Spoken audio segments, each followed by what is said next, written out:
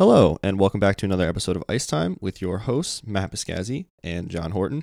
Thank you again for listening yesterday, today, and tomorrow, and for all the continued support. Be sure to check us out on Twitter or X at Icetime9899.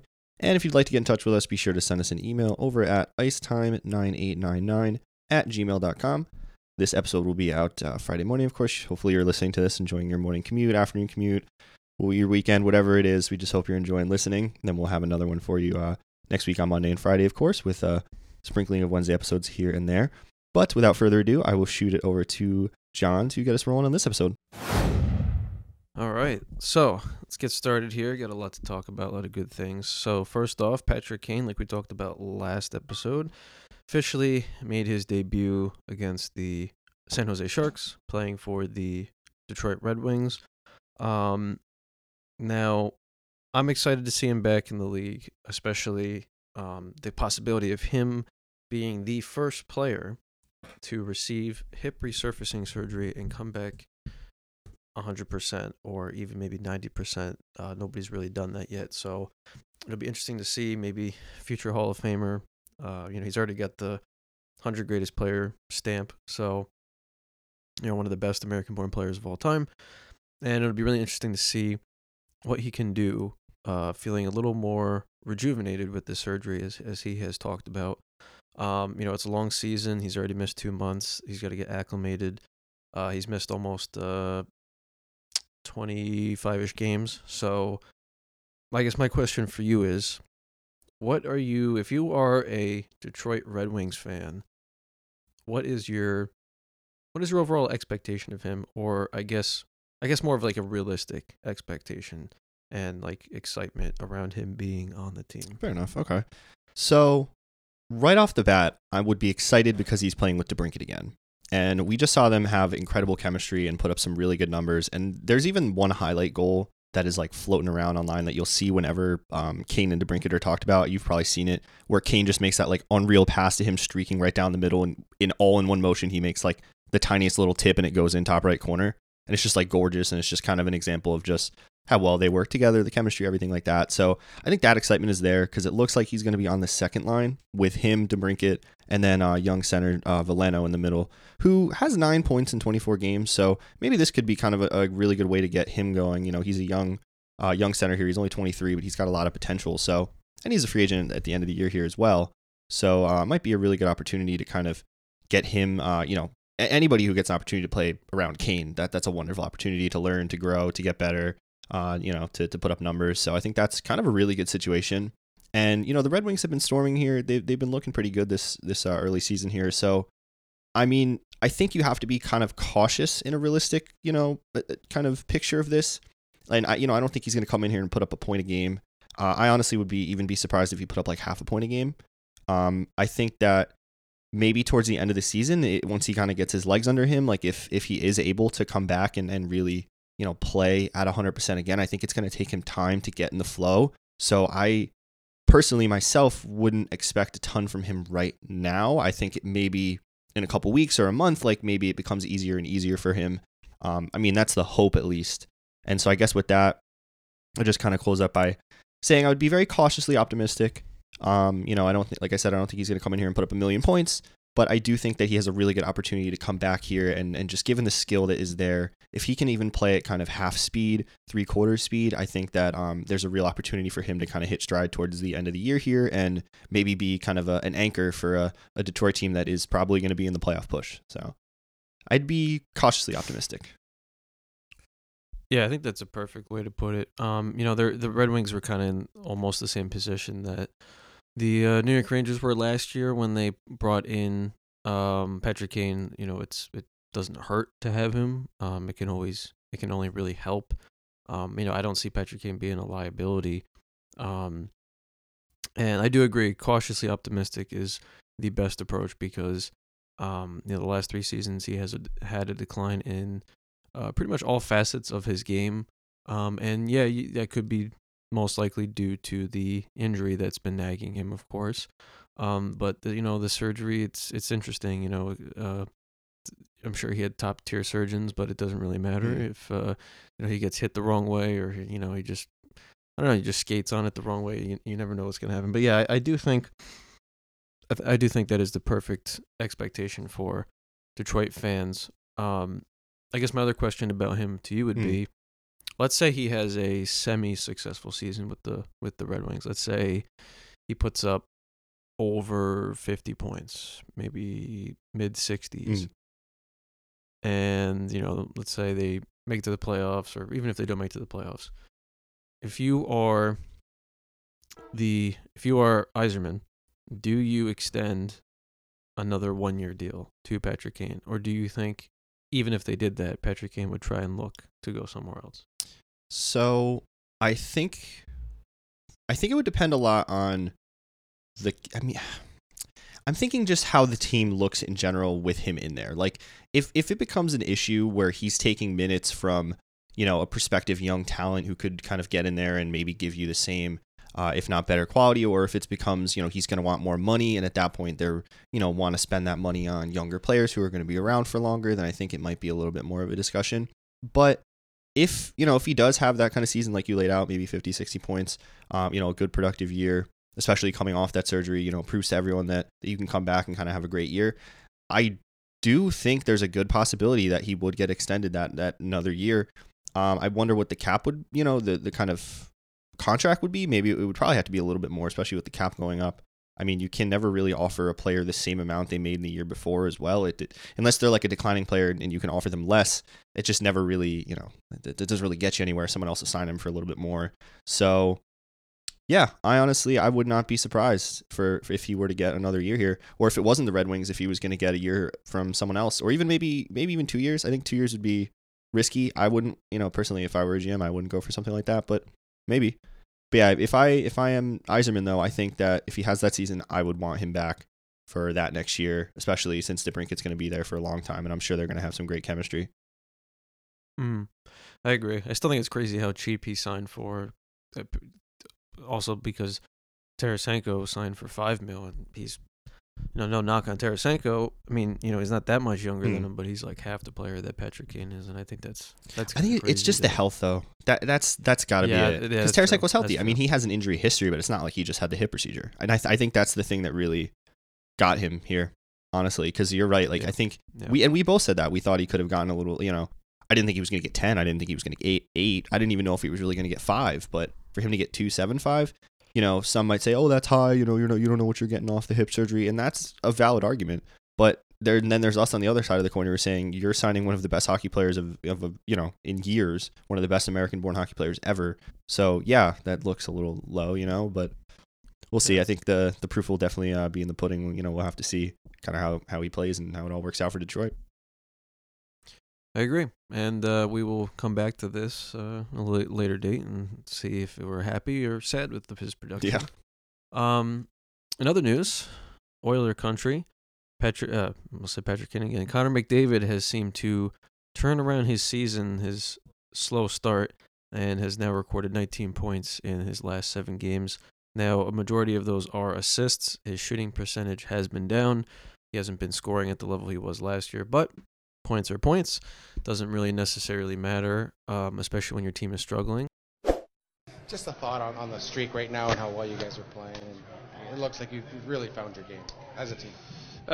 Yeah, obviously a lot of good signs. It's something that we want to keep going. It feels good in the room. You can feel like there's a little bit of momentum, and it shows on the ice. Is it a confidence thing, or is it a systems thing, or what kind of flipped the switch, I want to say? I would say it's more of a confidence thing. Systematically, we probably haven't changed that much. Little tweaks here and there, but obviously the confidence in the room is growing, and you can see it. They have the new coach now, Chris Knobloch, and they seem to be really putting up a strong showing. They pretty much destroyed the Carolina Hurricanes on Wednesday, winning 5-1, and Rob Brendamore, I don't know if you saw, blasted his own team in the second period intermission, saying he's not surprised if they go 50. I think in a later episode diving into the Hurricanes struggles this season will be interesting because of how much of a powerhouse they've been the last couple of years. Definitely. But I still think even with this turnaround, I still think the Oilers are going to finish where they always finish. I don't see. I just don't see how they can be that team that they're expected to be unless all of a sudden, on top of these assists, McDavid starts scoring 2 goals to hat tricks every game. And or Draisaitl does it too. Mhm. I mean, Hyman's been great. He's been really stepping up, big time. But I don't know. I'm curious what you think, but my final say on it is I think they will still finish the same as they always do. So when you say that, what you mean, kind like in the playoffs, but like a second, third, or what, like third, fourth seed? I mean, kind of. Either like first, second round exit, or just not making the playoffs at all. Okay, got it. I see what you mean. Okay, cup run. So Yeah.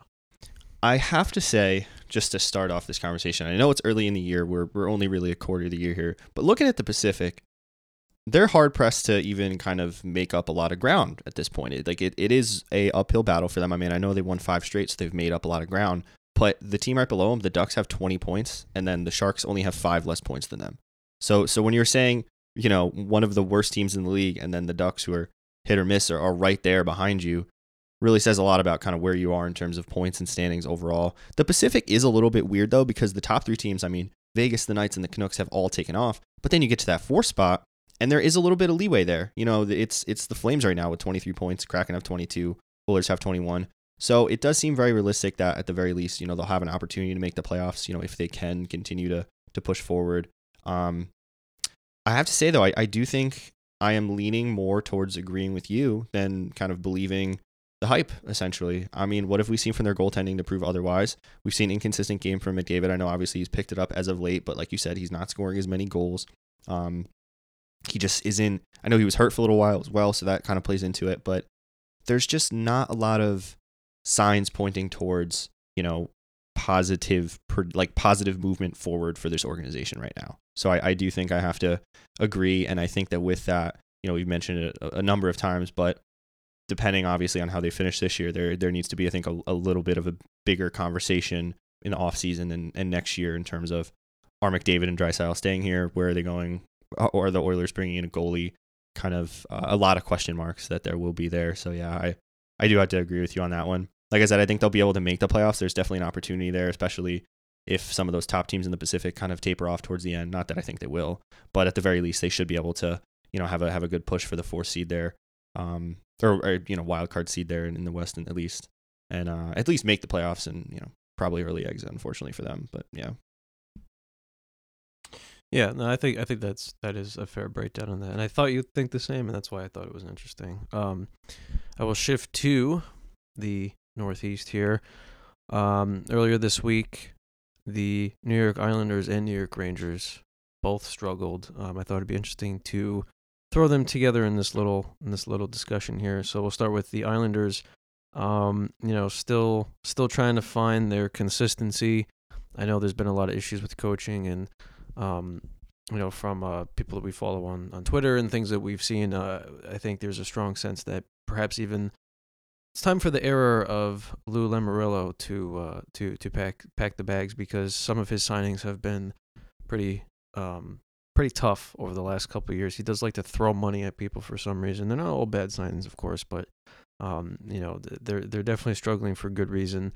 And the reason I throw this in is because, Ilya Sorokin and Igor Shesterkin, both Russian top tier goaltenders in the league, and they've both been somewhat inconsistent this season. Now, they're not horrendous, but there have been a few games of 4+ goals allowed on their end that really makes you cringe, because you don't really see that often, especially both teams are playing a very strong defensive game, especially the New York Rangers. They have great defensemen, and that game against Ottawa, they got blown out. That was just a very loose, lackluster game.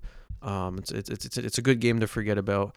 The defense really left a lot of chances open, but on top of that, Igor also was shaky, let in a few goals that you kind of scratch your head. I'm not sure what that went in. And when it comes to the Islanders against the Sharks, they lost a 4-1 lead and lost 5-4. So both Igor and Ilya let in 5 goals each. And, sometimes it's easy to blame the goaltending, and sometimes it's easy to blame the defense. Obviously, it's a team sport, so I'd like to think of it as both. You're playing good defense, you're trying your best, and then when you watch your goaltender let in an easy one. It kind of, no matter what people say mentally, I think it kind of deflates you a little bit. And especially once you get down 2 to 3 goals. And then on the goaltending side, if you watch your defenseman let this guy blow past you into the high danger zone and get a top shelf shot off, you start to get angry and flustered. So, for the case of the Rangers and how good they are in top of the league right now, I think Laviolette's going to make adjustments. They have a couple of days off, which is good because they're dealing with some injuries that they can't get rid of, which is very annoying. But in terms of the Islanders, I still really don't know what the best remedy is besides new coaching, of course. And, I think you might have to shake the roster up a little bit in terms of some trades. They're not in a rebuild or in need of a rebuild. They're stuck in what's worse, mediocrity. That is worse than being a rebuilding team, and it's like stuck right in the middle. So that's my thought. My thought is they need, of that regard, they need a little bit of a roster shakeup and coaching shakeup. But I'm curious for both the Rangers and for the Islanders, what your take is. So with the Rangers, I honestly can't even really be upset. I think we've seen so much good stuff from us this year, and the fact that we're sitting here 18-5-1, and we have the lowest amount of losses in the league with the most wins in the league. I'm going to give us a game against the Ottawa where, honestly, we had a lot of really good chances. I think their goalie really played out of his skin as well. I think that had a big impact on it because I think the scoreline would have looked a lot different, had he not made a couple highlight reel saves, especially on Laugh, man. Laugh has looked incredible. Him and Panarin have been getting double shifted, I swear, just like crazy because they've just been having so much of an impact on the ice. But yeah, I think I'm a little more willing with us just to kind of say it's okay. We're going to have a game like that every now and then. The fact that we've been so consistent this year is a breath of fresh air. We're atop the league. Even in that loss, I did think that we did some things well. Of course, not enough things well because we would have ended up winning the game or been in a better position. The one thing and you mentioned it, of course, is Igor's game. It's been a little inconsistent. I would like to see more consistency. Of course, who doesn't want to see consistency from their goaltender? But with that being said, we've seen him kind of have this streakiness in his game before. Maybe not as much of a degree. I mean, last year there was a little bit more of like he would go on a really hot streak for a while and then kind of cool off for a little bit, and then heat up again. Like it wasn't as up and down. It was more streaky. So, we would see a few games of the same kind of thing. Whereas now I think we're seeing some real ups and downs, some real peaks and valleys in his play. And I think, unfortunately, even when he doesn't make like the easy saves and stuff, he still makes some incredible saves. So it's like Igor, like the fact that, in the 1 second you let in like a stinker and then 5 minutes later you make a highlight reel save, like what is going on? It just makes me think he's like in his head, and maybe we just have to do a little bit more in front of him as well to, consistently help him out. But I do think we'll get it together. And honestly, I'm not, really worried about our game right now. There's really not a lot to be, super upset about. I think with the Islanders, it's like a totally different story though. I mean, like you said, Sorokin is really not replicating his last, what he put up last year. Not that he's having a terrible year by any means, but he is not doing enough for them. As a team that's played such good defense, and that's kind of been their hallmark for a little while. We're not seeing that this year. Some of these score lines, I mean, especially there was a period in November where they lost, 7 games in a row. All of those games, the other team scored at least 4 goals. Like, when was the last time that happened to this organization? Like, that is just crazy to me. And to kind of go off your point that you'd made a little bit about Lou Lamoriello, some of those guys that he really, really wanted to bring back and keep on this team, with those long-term deal, I can't speak. Those long-term deals, that kind of deal where you say, I want to keep you around for a little while. I want you to be a piece of my organization. Yeah, those are defensemen. What was it? Pelech was one of them. And I think Pulock has a contract there as well. But Dobson's been having a good year. But yeah, the fact that we're not seeing that kind of defensive style, I do think a retool, like you said, not really like a rebuild, but kind of just changing some things, maybe taking some of those veterans that have been there for years. And yeah, you love them and they play a good game. Just move them. You just kind of need a spark. You need something to maybe get that organization going. So I wouldn't be surprised if we see them a little bit active before the trade deadline. I think that they should be a little bit active before the trade deadline, but with, Lamoriello's history, who really knows what that looks like? You know what I mean? Is that really going to happen? I'm a little more doubtful, but I do think that if you're an Islanders fan, I think you'd want to see maybe a little bit of movement here. Just maybe a breath of fresh air, some youth into this organization, get some of these older guys. If you can retain a little bit of the salary, maybe throw a draft pick on there, maybe get some younger talent in there. Get some prospects in there. You don't want to give too much. Obviously, they're still competitive and they can still kind of be in the race there. But I do think that, like you said, like I've said here as well, I do think they do need some kind of change somewhere to maybe get a spark and see if they can get this organization, back on track and kind of playing some better hockey here. Yeah. No, I think a lot of Islanders fans are in agreement, listening and talking online, and it'll be interesting to see what happens. Perhaps an organizational shakedown is on its way after all these years of mediocrity. I will throw in one quick thing here, and then I have two final talking points before our segment. I just wanted to quickly throw in that the Los Angeles Kings have had a very strong showing so far this season. They sit 5th in the league, 15-4-3. And part of that, I think, is due to the fact that they have 9 players on the roster with double-digit points, 4 in 20 points plus. And the resurgence of Cam Talbot, which is exciting to see. He's always been a very great athlete. He's just struggled in terms of being a starter consistently, but they seem to be getting things good there. I think they're somewhat of a dangerous team that I think people need to watch out for. Yeah. But, I just wanted to throw that in there real quick as like a little watch out, and I will segue into one of the final two, which is Kucherov is now leading the league. Ugh, I know. With a whopping 44 points.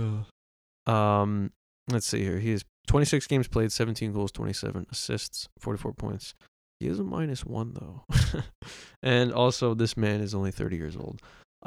He is a incredible draft success, taken 58th overall in the second round back in 2011. And he's just been unstoppable for years, and he's almost somewhat underrated in talks, but also not underrated. And in a press conference recently, they asked him about his play, and he said he's trying to be like Ovechkin. Which is a funny response to that. But he's going to be a Lightning probably for the rest of his career. I doubt he would ask for a trade, especially with the dynasty they have, even though they are struggling now. It is just incredible to see his consistency. I almost don't understand it to some point, but he had 113 points last season. What do you think about him?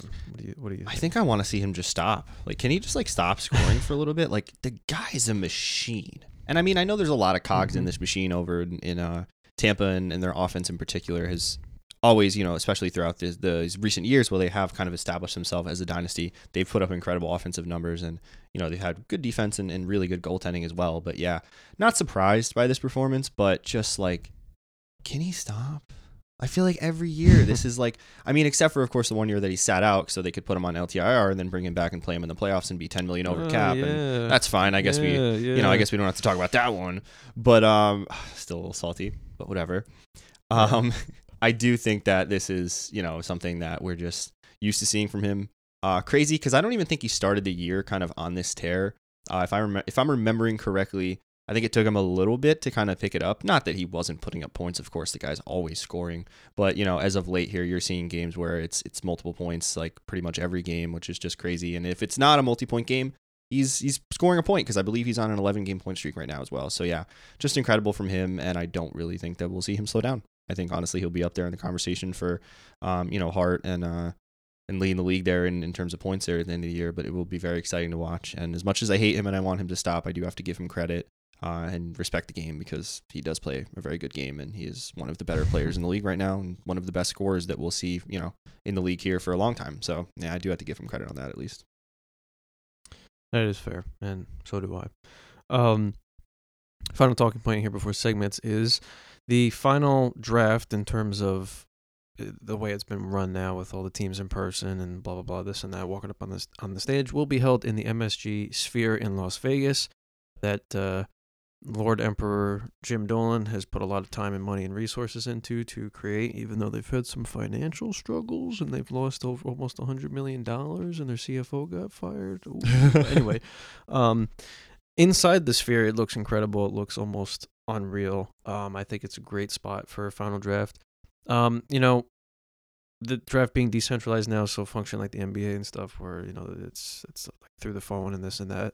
It's not really going to change much. I do think it's kind of cool to have all the teams there, but I don't think it's going to be detrimental, especially the points you made last a couple episodes when we talked about it. But what do you think of this direction from the NHL to I mean, I think it's really cool that they're doing the draft in the Sphere. I got to say that. I mean, that's just awesome. Like, it's such a cool venue. And it's funny, I guarantee you they didn't get, like, the friends and family discount from James Dillon either, which is fine. Like, they're paying full price for that wonderful just venue. I mean, Jesus, it's just crazy. I don't know if you've seen any videos of it. It's insane. There was, like, a concert there or whatever where it looked like they were, like, in the desert at, like, Coachella or something. And like, if you didn't know, I didn't know they were in the Sphere. I was like, what is this? And then they show you the thing or whatever that says it's the Sphere. But I think it's cool. I do think that, I mean, honestly, it doesn't really mean that much. Like, not that many people really watch the NHL draft anyway, unfortunately. And honestly, some of the stuff that we have watched has been like kind of cringy, like especially the media coverage of McDavid and when they did that kid with McDavid and stuff. And then the Carey Price, not Corey, Jesus. Carey Price, like mispronouncing the guy's name on the last draft. Like, I don't know. I just feel like the NHL draft is always like they just fumble the bag. Like the NFL draft looks awesome. There are people that spend so much money to go out there for like the whole weekend. It's like a whole big production. And then you look at the NHL draft that was, the same type of draft, of course, not being decentralized at the time. And it just did not compare. So I think that this is an opportunity for it to be a little bit more exciting. I'm sure that especially with it being at the Sphere, they're going to put on, they'll have entertainment and all sorts of production value. So hopefully it will be cool to watch at least. But yeah, honestly, I don't think it's a bad move. I don't really know that it's a wonderful move. I don't really think that much of this move at all. Honestly, it's interesting that they decided to make the change. And now I think I'm just kind of going to wait and see how it goes before I really have an opinion on this, honestly, because I don't really know that it means that much in terms of the enjoyment that we really get from the draft anyway. You know what I mean? Just considering how little we get on the NHL draft to begin with. So I don't know. Maybe that's a little bit of a pessimistic view. I'm actually I'm curious what your thoughts are if you find this a little bit more exciting or not. But I think the general just being in the dome is going to be cool. But I haven't heard a lot of hype about this draft coming up, so I'm worried that it's going to be another NHL blunder where like it's just going to be like this cool venue and there's going to be like no real crazy good prospects coming up. I know they couldn't do it with the Bedard one because the dome wasn't ready to be used. But and they only voted on the decentralization this season anyway. Also, so what? Yeah, that too. But yeah, I know what you mean. So, excuse me. Yeah, I think it'll be fine. I think it'll save teams money, and then they can use that to pay players more, which is good, or maybe upgrade their stadium like Arizona. So, yeah, I don't think it's the end of the world, but it'll be interesting to see how this one pans out. Yeah, but let me think here. Oh, you mentioned something earlier before with the Maple Leafs and their blue. Oh yeah, just kind of a real quick note on, and actually it's really relevant because we were talking about it last week as well. So I didn't realize how just badly hurt they were at defense right now, and actually I think they had another recent injury that added to that. But Klingberg, I mean, you had mentioned, of course, that he's out. Right? We knew that. Giordano now, I think he's the new injury. He's week to week with a hand injury, and then Liljegren, who's a younger defenseman who's actually been having some really significant minutes there and has been looking really good. I believe he has a knee injury. That's kind of what I saw floating around online. Supposedly he's going to miss significant time. So that does not look good for their blue line. And with that, the GM also had recently said that it was going to be their priority to re-sign Willie Nylander. So I think that's particularly interesting because he had also made a note that they were kind of thinking of maybe being a little bit more conservative in terms of trading for like a rentals at defense right now, because they just feel like Toronto has given up a lot of assets in recent years to try and be competitive and push for that cup every single year. And you can only really do that for so long before you start running out of stuff and you have to try and look at retooling or rebuilding. So I am curious because now that I'm like kind of talking this out and thinking this out, I mean, both of us had mentioned that if they are going to sign Willie Nylander, it looks like they may have to in some way move John Tavares. So I'm going to ask you, I got a little question for you. I know that you've been questioning me, but I got a pretty good one there for you. Just thought of on the spot here. Do you think, or how can I word this? If you were the Toronto GM and you're thinking about, of course, re-signing, Willie Nylander this offseason, and you're looking at your defense right now with all these injuries and the way your team has been playing, do you trade John Tavares right now in season and look to pick up pieces on defense, prospects, draft picks, whatever that package might be? Or do you sit here and say that your team can hold out and you see what it looks like as some of these people come back and then kind of go from there? Man, it's a brutal Or situation. do you at least consider it, I guess is a better way of putting it? Because, like, obviously, it'd be a lot to do that. I mean, that'd be a blockbuster trade. But, like, would you be seriously considering it, I guess is a better question, because that's a little bit more realistic. I would consider it, but I don't think I'd be able to pull a trigger for a few reasons. One, you sign John Tavares to be a Leaf until he exits, his NHL career. He grew up a Toronto Maple Leafs fan. He is the captain. He's a great leader. He's still a point per game player at 33 years old, 34 years old. And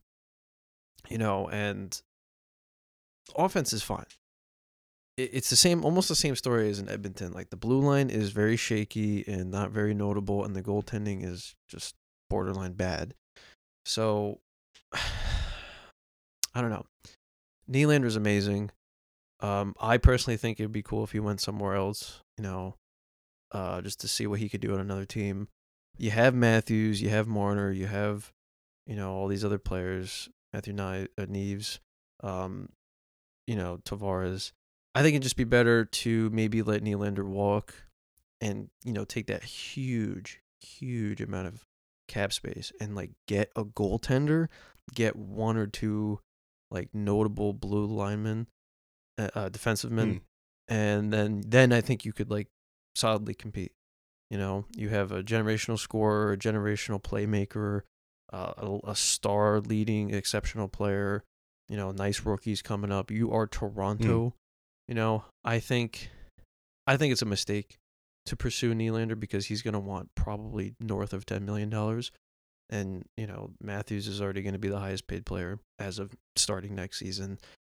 Marner makes 10 plus, Tavares makes 10 plus. You're going to be paying an AHL goaltender, and who's going to win 5 goals a game, and then you're not going to compete. That's what I would do. It's a tough decision though, because what if his game suddenly just, like, drastically declines? There's no way to know. Yeah, that's fair. That's what I would do. I don't know about you. No, I mean, I have to say, I think I do. I'm on the side to kind of agree with you a little bit more than not, just because, like you said, I mean, you laid out kind of all the reasons there. And John Tavares is not like he's, like, ancient by any means. He is 33, so, you kind of expect a decline at some point, but will that be right now? It's not as likely as if he were 35 or 36 or 37, of course. So, yeah, I do think that it would be a little bit more prudent of them to just let Willie walk and use that cap space elsewhere. Whether or not they end up doing that, we will see, and there'll definitely be something to keep our eyes on. But yeah, I just thought, I thought of that right on this pod while I was just touching that. I thought that'd be a little interesting to throw in there. I like that. But yeah, you want to move into Light the Lamp? Yeah, move into our final segments here. All right. You want to go first, or you want me to start? Yeah, I'll start. I have it right here. I have one, and it's Jordan Kyrou, St. Louis Blues. He just split. Oh, it's an amazing goal. He just, he takes a nice pass coming up, and he splits the Golden Knights defense, and, like, he just kind of, like, silkily, smoothly, like, just, dekes the puck past, and then he just, like, gently kisses it past the goaltender right in. And it was just exhilarating to watch, like, how fast it unfolded, and, like, the slow motion replay was, like, sick. It was very sick. And yeah, if you haven't watched it, go watch it right now. This Krug waits now from Justin Falk. Shin to center ice. Kyrou to the middle, wide open. He scores! And the young man very excited, but what a play. Look at that. Maybe I will. No, after we're done, of course. But no, I mean, it sounds like a gorgeous goal. He's a good young player too, so I'm actually excited to watch that one. But that was it, right? Did you have another one? Oh yeah, that was just okay. mine. Gotcha. No worries. I only have one, and then I have an honorable mention just because I can't believe we both missed it. But mine is a nice shot. Of course, it was a very nice shot, like right over the glove. But it was the Hertl goal, Tomas Hertl goal in the 5-4 win over the Islanders. And a lot of it actually comes from Duclair's strong play in the corner and behind the net. He had it looks like he had the puck for like 20, 30 seconds, I swear. And so he has it behind the net. He's really strong play, holding off like 2 defenders at once, actually. Then he basically throws the puck out front to, a guy streaking down. They get a shot. Really good shot, actually. Goalie makes a good save. Then Duclair ends up back with the puck. Keeps going. Eventually, he gets it to Hurdle right in the slot, who rips a wrister top shelf right over the glove. Not like a highlight reel splits all these kind of defenders goal. Not even really one that you might see in like a top 10 highlight reel goal, but you would see it in like a top 10 plays goal, just given the strength and the puck possession and how hard Duclair had worked leading up to that goal, and the fact that before that goal he had already created another chance or two, to begin with, and kept the puck and kept them in the zone, and then it ended up leading to that Hurdle goal, which was very important. Of course, they ended up winning that game in overtime. Mm-hmm. But yeah, so that is mine. And then my one honorable mention, because I think we both missed it. Tristan Jarry scored a goalie goal last week against the Lightning. Mm-hmm. I think we mentioned it. I don't remember if we mentioned it or not. I know me and you had talked about it. I don't know if we mentioned it on the show. And I think we both had forgotten it as well for Light the Lamp, but I just had to give that honorable mention because anytime you see a goalie goal, it's just incredible. So hats off to him as much as I don't like him. All right. Bad Take Friday. Who should go first? I have two, but they're real quick, and they're actually not even terrible takes, is the funny thing.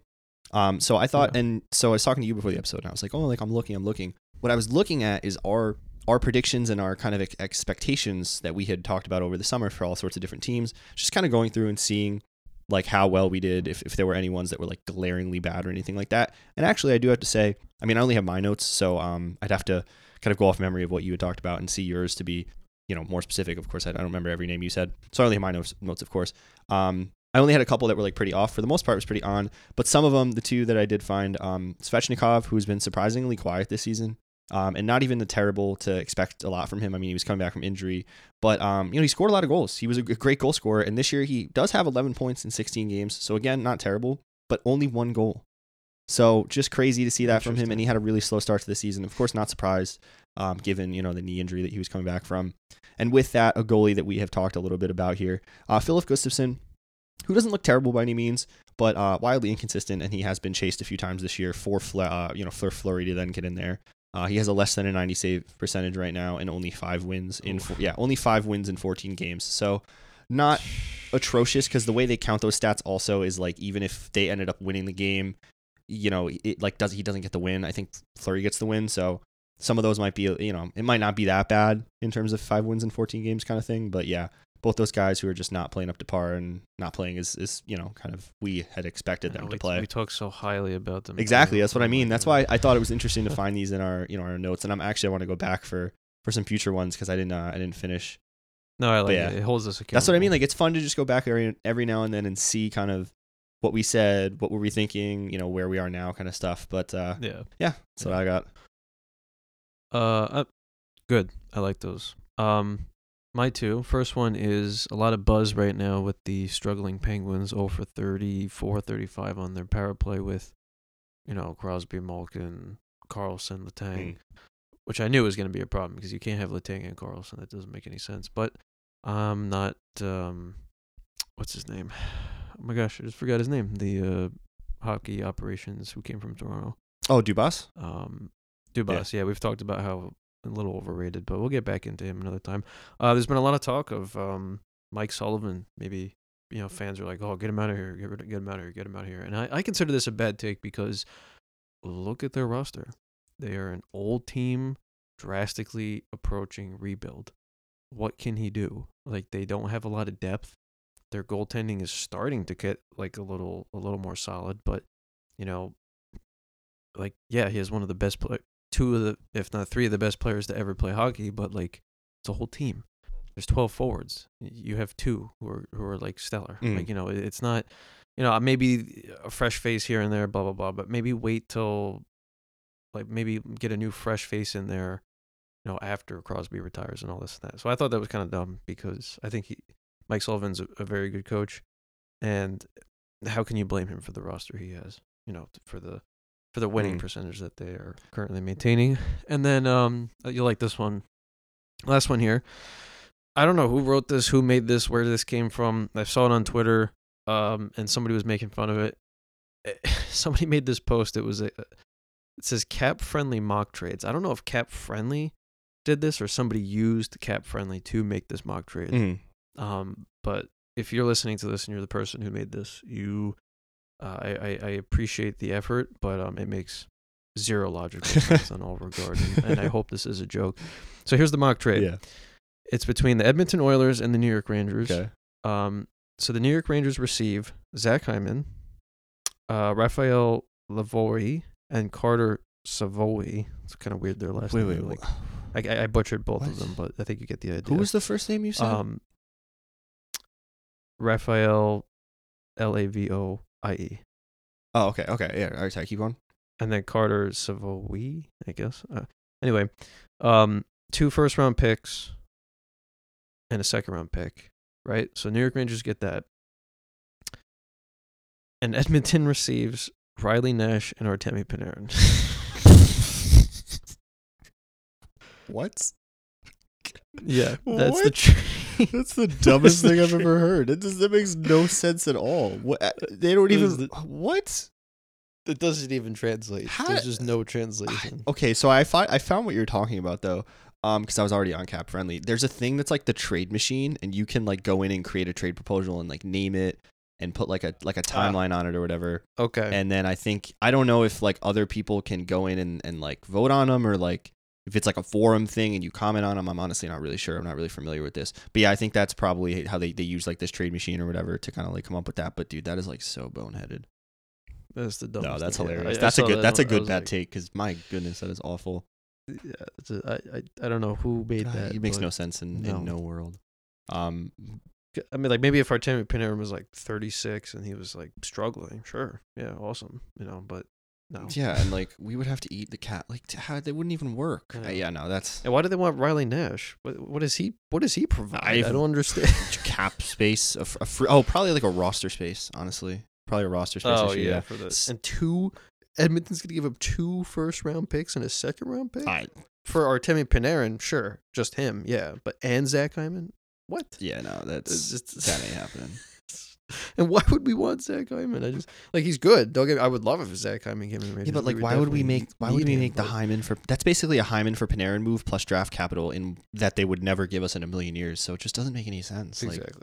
And then your other one though, really good on the Penguins, just because I was looking at the age of the players, and dude, that's their big issue is they don't have any young talent that they can kind of look to and say like, yeah, you're going to develop me good in the future. I mean, they have a couple defensemen who are like 25, 23 who don't look too bad. Other than that, every single forward on their roster right now that played, these recent games, 25 or older. How you can't win with a roster like that. I mean, not that for hockey, that's not particularly old. I know. But the fact that most of those guys are in their 30s or 29, like Gensel's 29. Like, not that that's like super old or anything like that, but your scoring is coming, your highest score is a 29-year-old, then you got a 38-year-old, 35-year-old, 34, like not enough young talent in there. So yeah, it's unfortunate. I don't think it's Sullivan's fault. Like you said, I think he's a wonderful coach. And that's kind of shocking that people would even, like, I know they're not playing great, but you're going to point the finger at him immediately. Like, look at, like you said, look at the roster. That's just, makes no sense. No, it's just crazy, but no. Yeah, good ones though. Good ones. We brought our A game today. Yeah, I think that's a perfect place to put a button on this one. No, I know. I hear it. Yeah, I'm down with it. That was a great one. So yeah, I'll do my outtake first, and I'll shoot it to you. But yeah, thank you again all for listening. Tune in every Monday and Friday. Check us out on the socials like we talked about, or at Icetime9899 for Twitter, and at Icetime9899 @gmail.com. We'd love to do a mailbag episode or reply to us on our Twitters and give us stuff that you want to hear us talk about, whatever it may be. Appreciate all the love and support. Tell your friends, family, loved ones, everybody about it. And I'll shoot this over to Matt, but I will talk to you all in the next one.